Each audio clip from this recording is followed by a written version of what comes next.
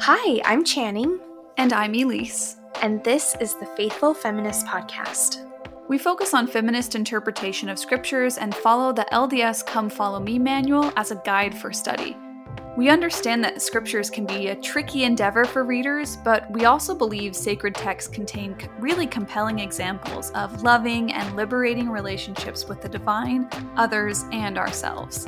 We hope you'll join us in exploring the problems and promises of sacred text with imagination, critique, and celebration to reveal what we feel is the loving and liberating heart of Scripture. While Mormonism, with its iconic floral foyer couches, is our background, we follow our faith and our God on the path of spirituality over institution and connection over condemnation. We are fellow wanderers, weavers, and doubters. If you found yourself feeling too faithful for some and not enough for others, welcome. We've saved you a seat on the soft chairs.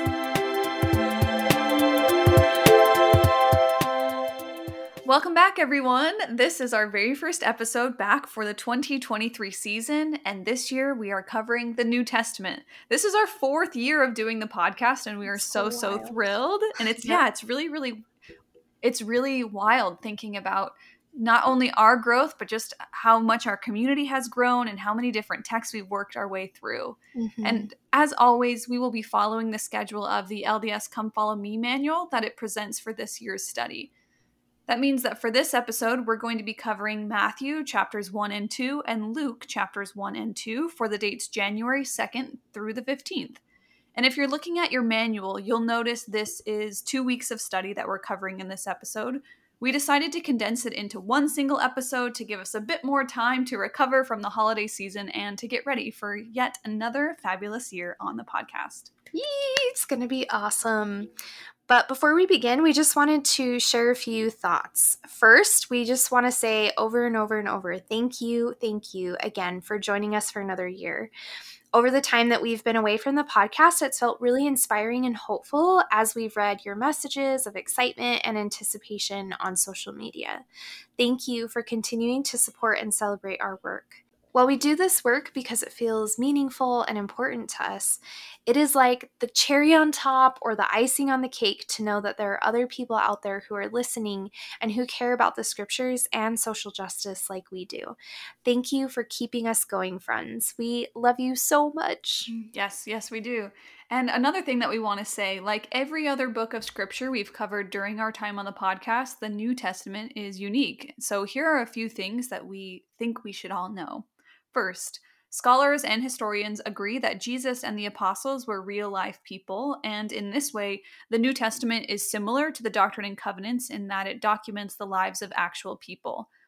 But how reliably and accurately it does so is up for debate, but this is a common challenge shared across LDS scripture. And I'm sure, as you all know, for us on the podcast, we are far less concerned with the capital T truth or end-all, be-all historical facts of the story, and we are more concerned with the truth and meaningfulness of the lessons we can learn. Absolutely. One of the other things that feels important to note for the New Testament is that it's similar to the Hebrew Bible that we studied last year in that it's one of the most studied, critiqued, and celebrated sacred books. This means that people who are way smarter and way more experienced than we are have spent a lot more time than we have in these texts. So we just want to recognize that we are definitely not New Testament experts, but we are New Testament lovers. Yes, that's a really good way to say it. And finally, there are so many women in the New Testament. Like, seriously, it's a night and day difference from the Book of Mormon, and it may be more like the Hebrew Bible in this way, where there are women everywhere we turn, which is yay. We're excited for that, and we'll try to keep up with all of them as we attempt to celebrate everyone that shows up in these stories. And one final thing. We said something similar to this at the start of the Hebrew Bible, but it's worth repeating again for this year. There is so much scholarship on this book that it will be impossible to include everything. Further, even on top of that, there's so much feminist scholarship on this book that even with that specific scope, we still won't be able to cover everything. We can only read so much at a time. And so that means for this season, we're choosing to do a couple of the following. 1, include sources that light us up and help us feel excited and filled by studying them. 2, share our perspectives from our lived experience. And finally, incorporating creativity and imagination by highlighting additional stories, songs, poems, essays, and sermons written by others and ourselves. That's right. So, with all of that kind of context, we are eager and excited to dive right into this week's episode. And the manual has us jumping around the Gospels in order to read the life and ministry of Jesus in kind of like mostly a chronological order.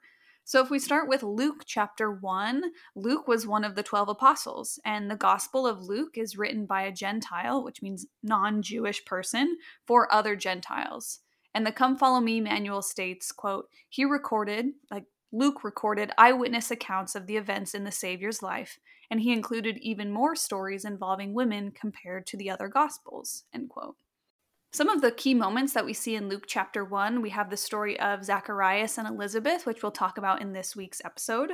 We have the Annunciation, where the angel Gabriel appears to Mary and tells her, and asks her if she's ready to be pregnant with Jesus.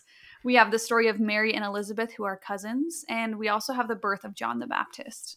Yeah, so it's a huge chapter. I think there's something like 80 verses. 80 verses, yeah. It's a long chapter.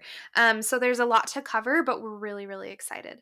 So instead of starting with the birth of Jesus, Luke actually decides to start the whole story with a couple named Zacharias and Elizabeth.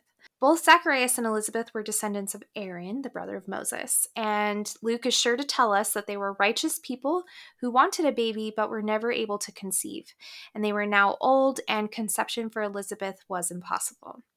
So the story goes that one day, Zacharias was in the temple doing his priestly duties when the angel Gabriel appeared to him on the altar and said, quote, "Fear not, Zacharias, for thy prayer is heard, and thy wife Elizabeth shall bear thee a son, and thou shalt call his name John," end quote. The angel continues to tell Zacharias that John will become a prophet and, quote, "make ready a people prepared for the Lord," end quote. Now, Zacharias had a really hard time believing the angel, and he asked the angel, "Whereby shall I know this?" Gabriel responded to Zacharias saying, "You'll know this because I'm literally telling you right now." And Gabriel essentially is like, because I had to repeat myself, quote, "Thou shalt be struck dumb and not be able to speak until the day that these things shall be performed, because thou believest me not," end quote. Something about this part of the story really, really speaks to me. Since my faith transition, I sometimes have a really difficult time holding on to hope, especially when exploring collective pathways out of systemic oppression. But this story is a reminder to me to trust in miracles. I have to be totally honest. If an angel came to me one day and said, "Tomorrow you will completely annihilate the patriarchy," I would feel like I would react a lot like Zacharias. I'd be like, show me how that's going to actually happen. But I also think that there's so much hope to this story. Sure, Zacharias draws the short stick. He is condemned to be silent for like the 9 months that Elizabeth is pregnant, but his silence really is only temporary while he waits for the miracle to play out. The potent message I'm getting from this story is hold out for the miracle. Don't discount it just yet. Wait and see. And I also think Luke is maybe setting a precedent for what is to come in the life and ministry of Jesus. The conception of John the Baptist is the first miracle in the Gospel of Luke. It's almost as if Luke is saying, you thought this was impossible? Just wait. And I think that's a really poetic way to begin the story of Jesus. And like we're halfway through the first chapter of Luke, and I'm already loving Luke's style. Yes. We're big fans of Luke so far on the first week. Yes. Yeah. And so soon after, Elizabeth conceived and, quote, hid herself 5 months, saying, "Thus hath the Lord dealt with me in the days wherein he looked on me, to take away my reproach among men," end quote. And this is a really beautiful echo of a similar statement her ancestress Rachel made when she gave birth to Joseph in Genesis chapter 30, verse 23.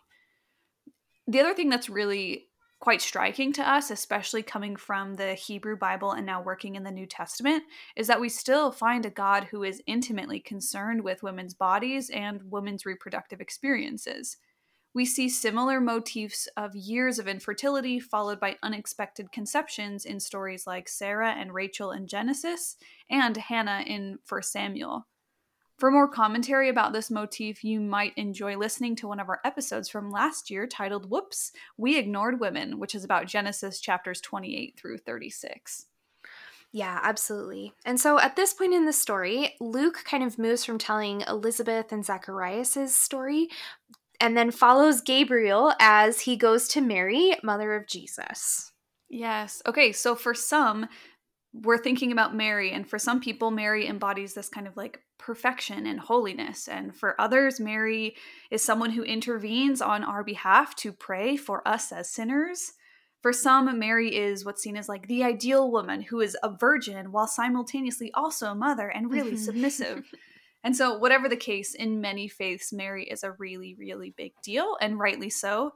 I actually wish that the LDS Church cared more for her than simply recognizing her as like a passive, quiet vessel to birth Jesus, because that's actually not how the story goes. Yeah. So, the first thing that we encounter in this narrative is what is called the annunciation, or the announcement by the angel Gabriel to the Virgin Mary that she would conceive a son by the power of the Holy Spirit, and he was to be called Jesus. In the moment of the Annunciation, Gabriel visits Mary, who is clearly afraid because Gabriel says, "Fear not, Mary." But let's be clear, not only is an angel visiting you a potentially terrifying thing, but the message he carries is enough to scare you to death, if not scare you enough to refuse it altogether. And although Mary is scared and confused and asking, "How is this even possible?" what is her response? She says, quote, "Behold the handmaid of the Lord," end quote. Of this moment, philosopher Richard Kearney writes, quote, "In short, Mary chooses grace over fear. She responds to the call, trusts in the promise. She dares to imagine the impossible as possible. She says, yes, amen," end quote. And it is one of the most gracious, hospitable, and courageous acts we can think of. Many poets have written about this scene, and I'd like to share a few stanzas from a poem by Denise Levertov titled Annunciation. Levertov writes, quote, "We know the scene, the room variously furnished, almost always a lectern, a book, always the tall lily. Arrived on solemn grandeur of great wings, the angelic ambassador, standing or hovering, whom she acknowledges, a guest. But we are told of meek obedience. No one mentions courage. The engendering spirit did not enter her without consent. God waited. She was free to accept or to refuse, choice, integral to humanness."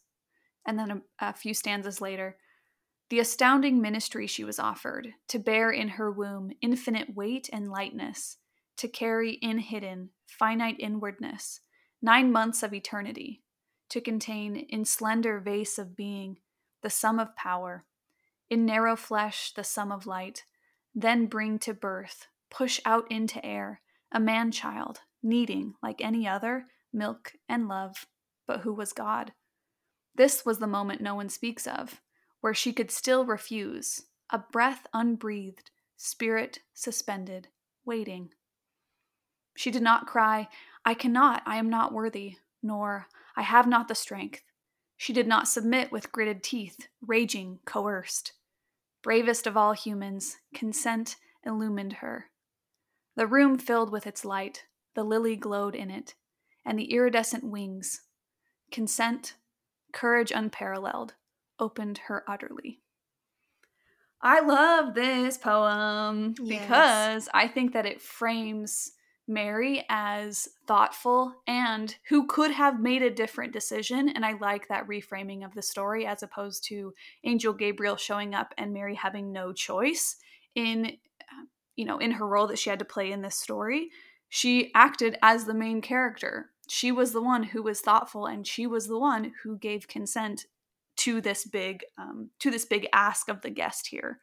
Absolutely, I agree with that. I think another thing is that the Annunciation is scary because it requires that exact courage that the poem is talking about. It's the courage to say yes to the voice of God when it finds its way to us. And we really think this demand to welcome the stranger as God with a courageous readiness and a yes can be easily applied to our approaches to social justice work. For example, every day there are annunciations of some sort in our lives. where people show up and say, hey, I need your help, and I need you specifically to do this.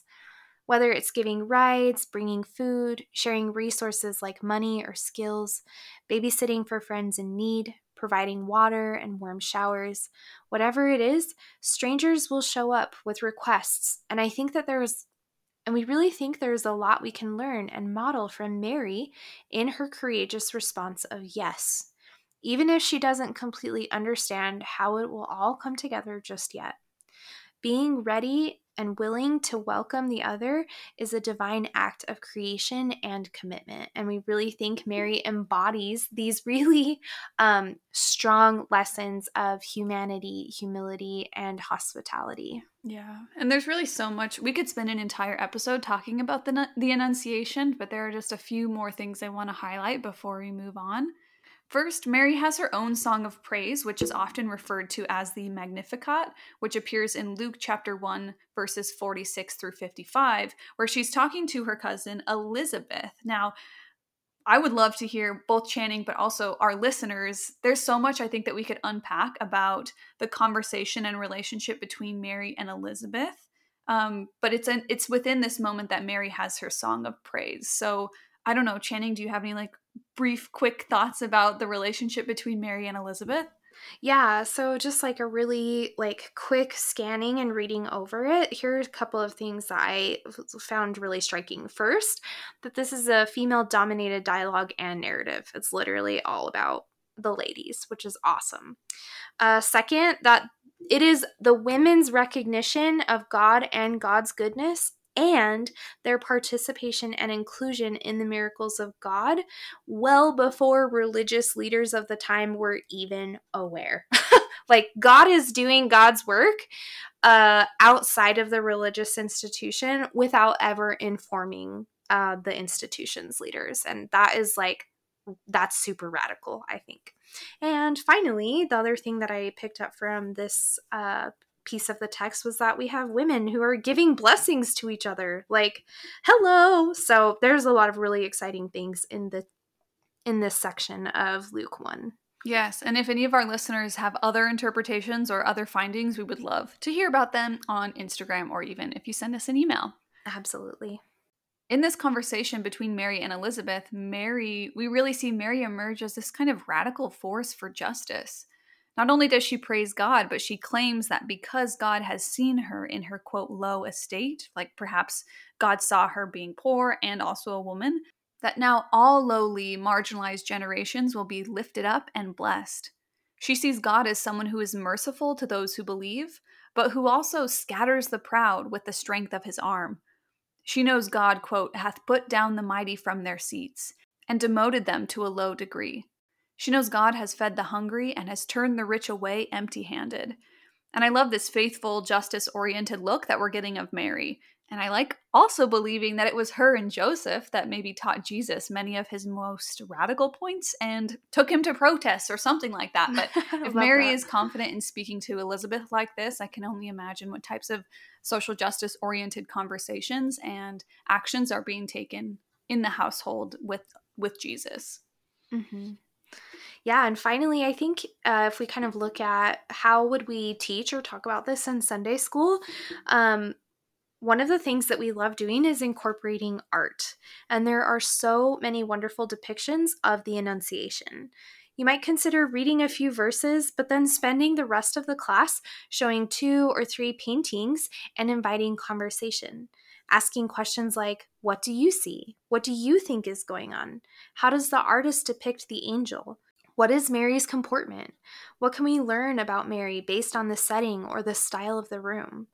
And not only do we think this would be a great way to have a contemplative conversation about the Annunciation, but we also think it would expose folks to great art that is outside of Mormonism. For example, you might consider paintings by Harmonia Rosales. In her art, depicts Mary and the angel Gabriel as black, or paintings by Henry Owasa Tanner, Sandro Botticelli, Fra Angelico. Just Google search or Pinterest and find the pieces of art that speak to you most and share them and see what comes from that conversation. So after this time Mary and Elizabeth spend together, it's time for Elizabeth to give birth to her son. And so this happens, and when he's born, Elizabeth says his name is John. But the community pushed back on this because traditionally the child was called after a family name. But once they asked Zacharias, and Zacharias confirmed that his name was John, we learn that, quote, his mouth was opened immediately and his tongue loosed, and he spake and praised God, end quote. And Luke chapter 1 ends with Zacharias giving baby John the Baptist a blessing. It's a really beautiful chapter. And from there, we move into reading Luke 2. And Luke 2 talks for the first 20 verses about the narration of Jesus's birth, which is a common story that, especially just coming fresh off Christmas, that I'm sure we're all familiar with. So instead of walking through the narration of the Christmas story, we kind of want to talk about a little bit of the historical context around Jesus's birth and who Jesus is as a person. Yeah, so growing up, my parents used to have this really wonderful, like, Kirkland brand nativity that was really ornate, and all the figures were heavy, both in weight and paint and jewels. There were sheeps and shepherds, cows and crowns, and at the center, we saw this serene Mary and Joseph with their perfectly clean baby Jesus, who was not crying, but rather he was very silent in his majesty. And really, it was a pretty magical display, a really magical nativity. But the real story, the biblical story of Jesus' birth, is far more messy, dangerous, and subversive. And it isn't quite as clean or as majestic as this Kirkland nativity that my parents had. In fact, I like the way that the podcast Queer Theology puts it. They say, quote, the real story tells us about a badass teenage girl, someone with no power in society, someone already betrothed to a man probably many years her senior and probably without her consent. She's got brown skin and dark hair and eyes. She's living in an occupied territory. She and her family are constantly under threat from the occupiers. One never knows when they will come in and wipe out a town, or when they will decide to take what they want from women and young girls as a bit of fun. She is living on the edge, unsafe. End quote. And said differently, the Jesus of history was a brown-skinned Jewish baby whose Middle Eastern teen mom and supportive husband had to flee due to terror and political turmoil. They were immigrants and refugees who were on the run for several years because people wanted to have them killed, especially Jesus, who posed a political threat. Definitely. And as such, the story of Jesus' birth should remind us of the sufferings of the many immigrants and refugees escaping war and persecution. And as our friend Michelle says, if the LDS Church is so concerned about the doctrine of the family, this means we need to be as equally concerned and active about fighting to keep families at the border together too. Some things you might consider doing in this context this week is perhaps researching the current state of immigration affairs at the US-Mexico border, perhaps reading the Times article titled "The Situation at the US-Mexico Border Can't Be Solved Without Acknowledging Its Origins," and we will be sure to link that on our website. You can also donate to local organizations that are directly helping families at the border or in detention centers. Watch the documentary about the current Texas-Mexico immigration crisis titled Missing in Brooks County, which paints a portrait of how thousands die of dehydration and deadly heat exposure, all to avoid the Border Patrol internal checkpoint near Falfurrias, Texas. And finally, listen to the Pulitzer-winning podcast episode titled The Outcrowd from This American Life that discusses the personal impact of the Trump administration's Remain in Mexico policy. A bit later in Luke chapter 2, Mary and Joseph circumcise Jesus and they bring him to the temple to make a sacrifice of 2 doves or pigeons according to the law of Moses. While they're there, 2 people proclaim blessings on baby Jesus. First is Simeon, who is, quote, a just and devout man, who was told by the Holy Ghost that he, quote, should not see death before he had seen the Lord's Christ. So Simeon held baby Jesus, praised God, blessed Jesus, and prophesied to Mary.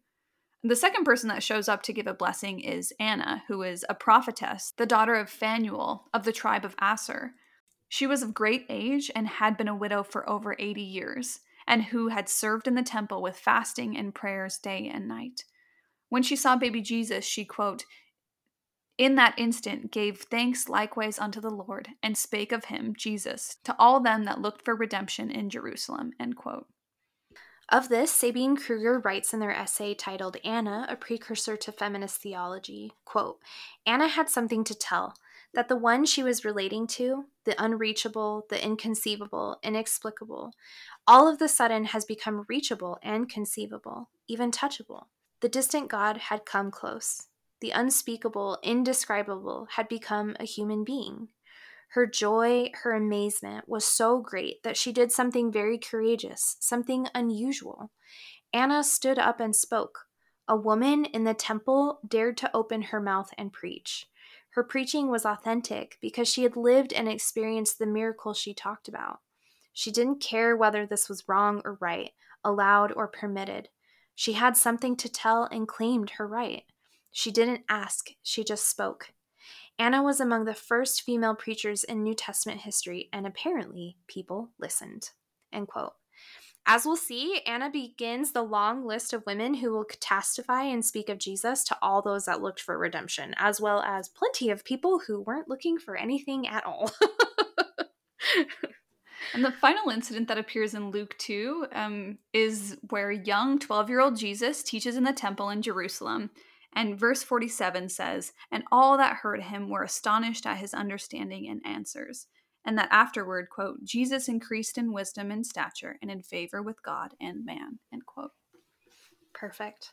So we're going to kind of switch gears from Luke and move into Matthew. So if you have never, ever, ever read the New Testament before, the Gospels are each independent eyewitness accounts to the life and ministry of Jesus. And so there are a couple of different authors, so there will be sometimes some overlap, but also sometimes some significant difference. So as we move from Luke to Matthew, Matthew was a Jewish tax collector before Jesus called him to be an apostle.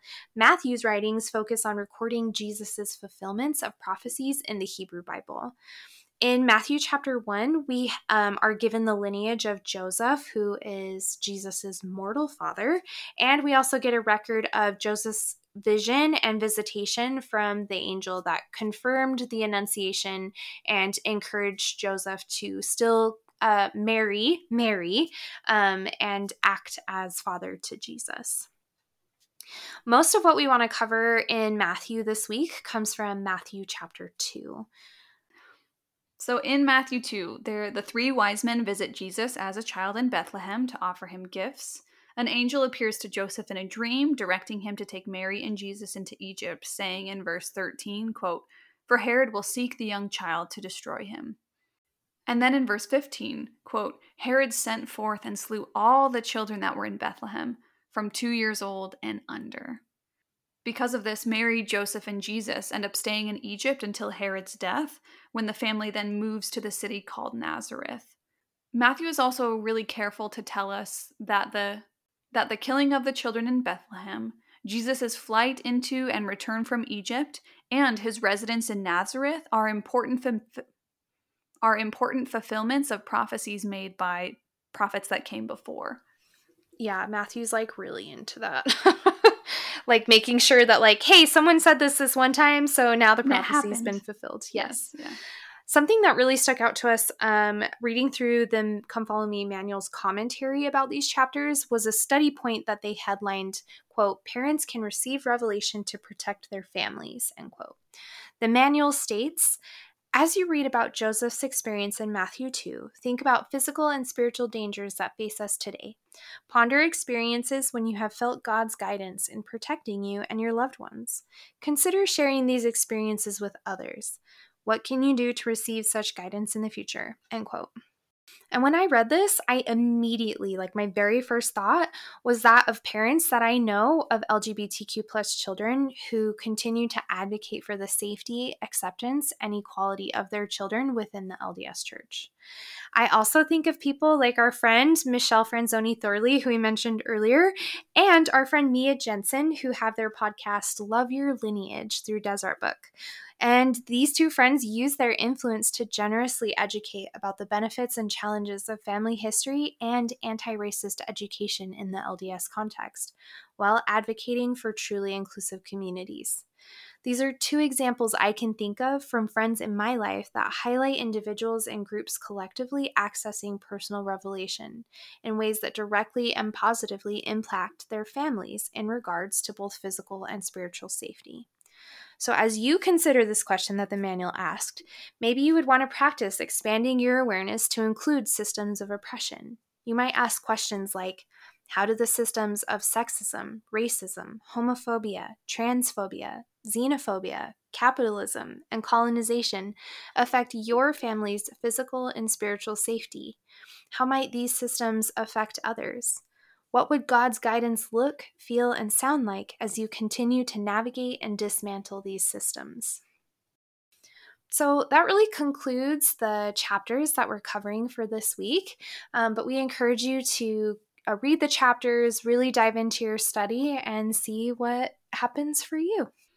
Yes, and just a few final closing thoughts about the podcast in general. So, this year we've decided to step away from asking for financial donations for the podcast. And if you've been around for a while, you'll notice that we've changed up our approach a bit. We moved to focusing on shorter, concise episodes and are working to prioritize our mental health by taking occasional self care breaks throughout the year. This honestly has made the podcast feel really enjoyable and sustainable for us. And of course, while donations are always welcome, if you are invested in continuing to support our work, what we would love and appreciate the most are heartfelt iTunes reviews and helping us by sharing the podcast with other people. So whether it's an episode that speaks to your soul or a silly social media post that makes you cheer or laugh, we would love it if you shared it with someone that you think would also enjoy it too. Yes, and speaking of iTunes reviews, we really appreciated this one that RK Larson recently shared. They wrote, quote, "I love this podcast. It examines the actual wrestle we can have with the text. You look at context, you look at perspective and lens, and truly elevate women's voices and experiences. I'm so appreciative of the points you bring up as I prepare my gospel doctrine lessons and as I exercise faith and self-authority in my personal life. Your work is so helpful and so uplifting. Thank you," end quote. And I'm like, thank Thank you. you. Yeah. You're welcome, but honestly, thank you instead. Yes, yes, yes. Friends, we are so honored to be a part of your New Testament experience and encourage you to deepen your study on areas and topics that speak to you. Remember, we share one way, not the way, to work with and interpret the text. Be sure to include the creations of other authors, podcasters, bloggers, poets, artists, theologians, philosophers, and activists, remembering that these can expand your understanding and enhance your experience. On this note, we were especially thrilled to see that our friends Brother Jones and Brother Knox of the Beyond the Block podcast released an episode to kick off the New Testament year. So be sure to connect with them and their work as you explore the scriptures this year. Friends, thank you so much for joining us today for another episode of the Faithful Feminist podcast. We know your time and space is sacred, and we're grateful to have spent ours with you. If you enjoyed this episode, we would love it if you showed your support by sharing the podcast, leaving us a loving rating on iTunes, or connect with us on Instagram as The Faithful Feminists. We're deeply grateful for your kindness and encouragement. We love you so, so much, and we hope to spend more time with you again soon. Bye, friends!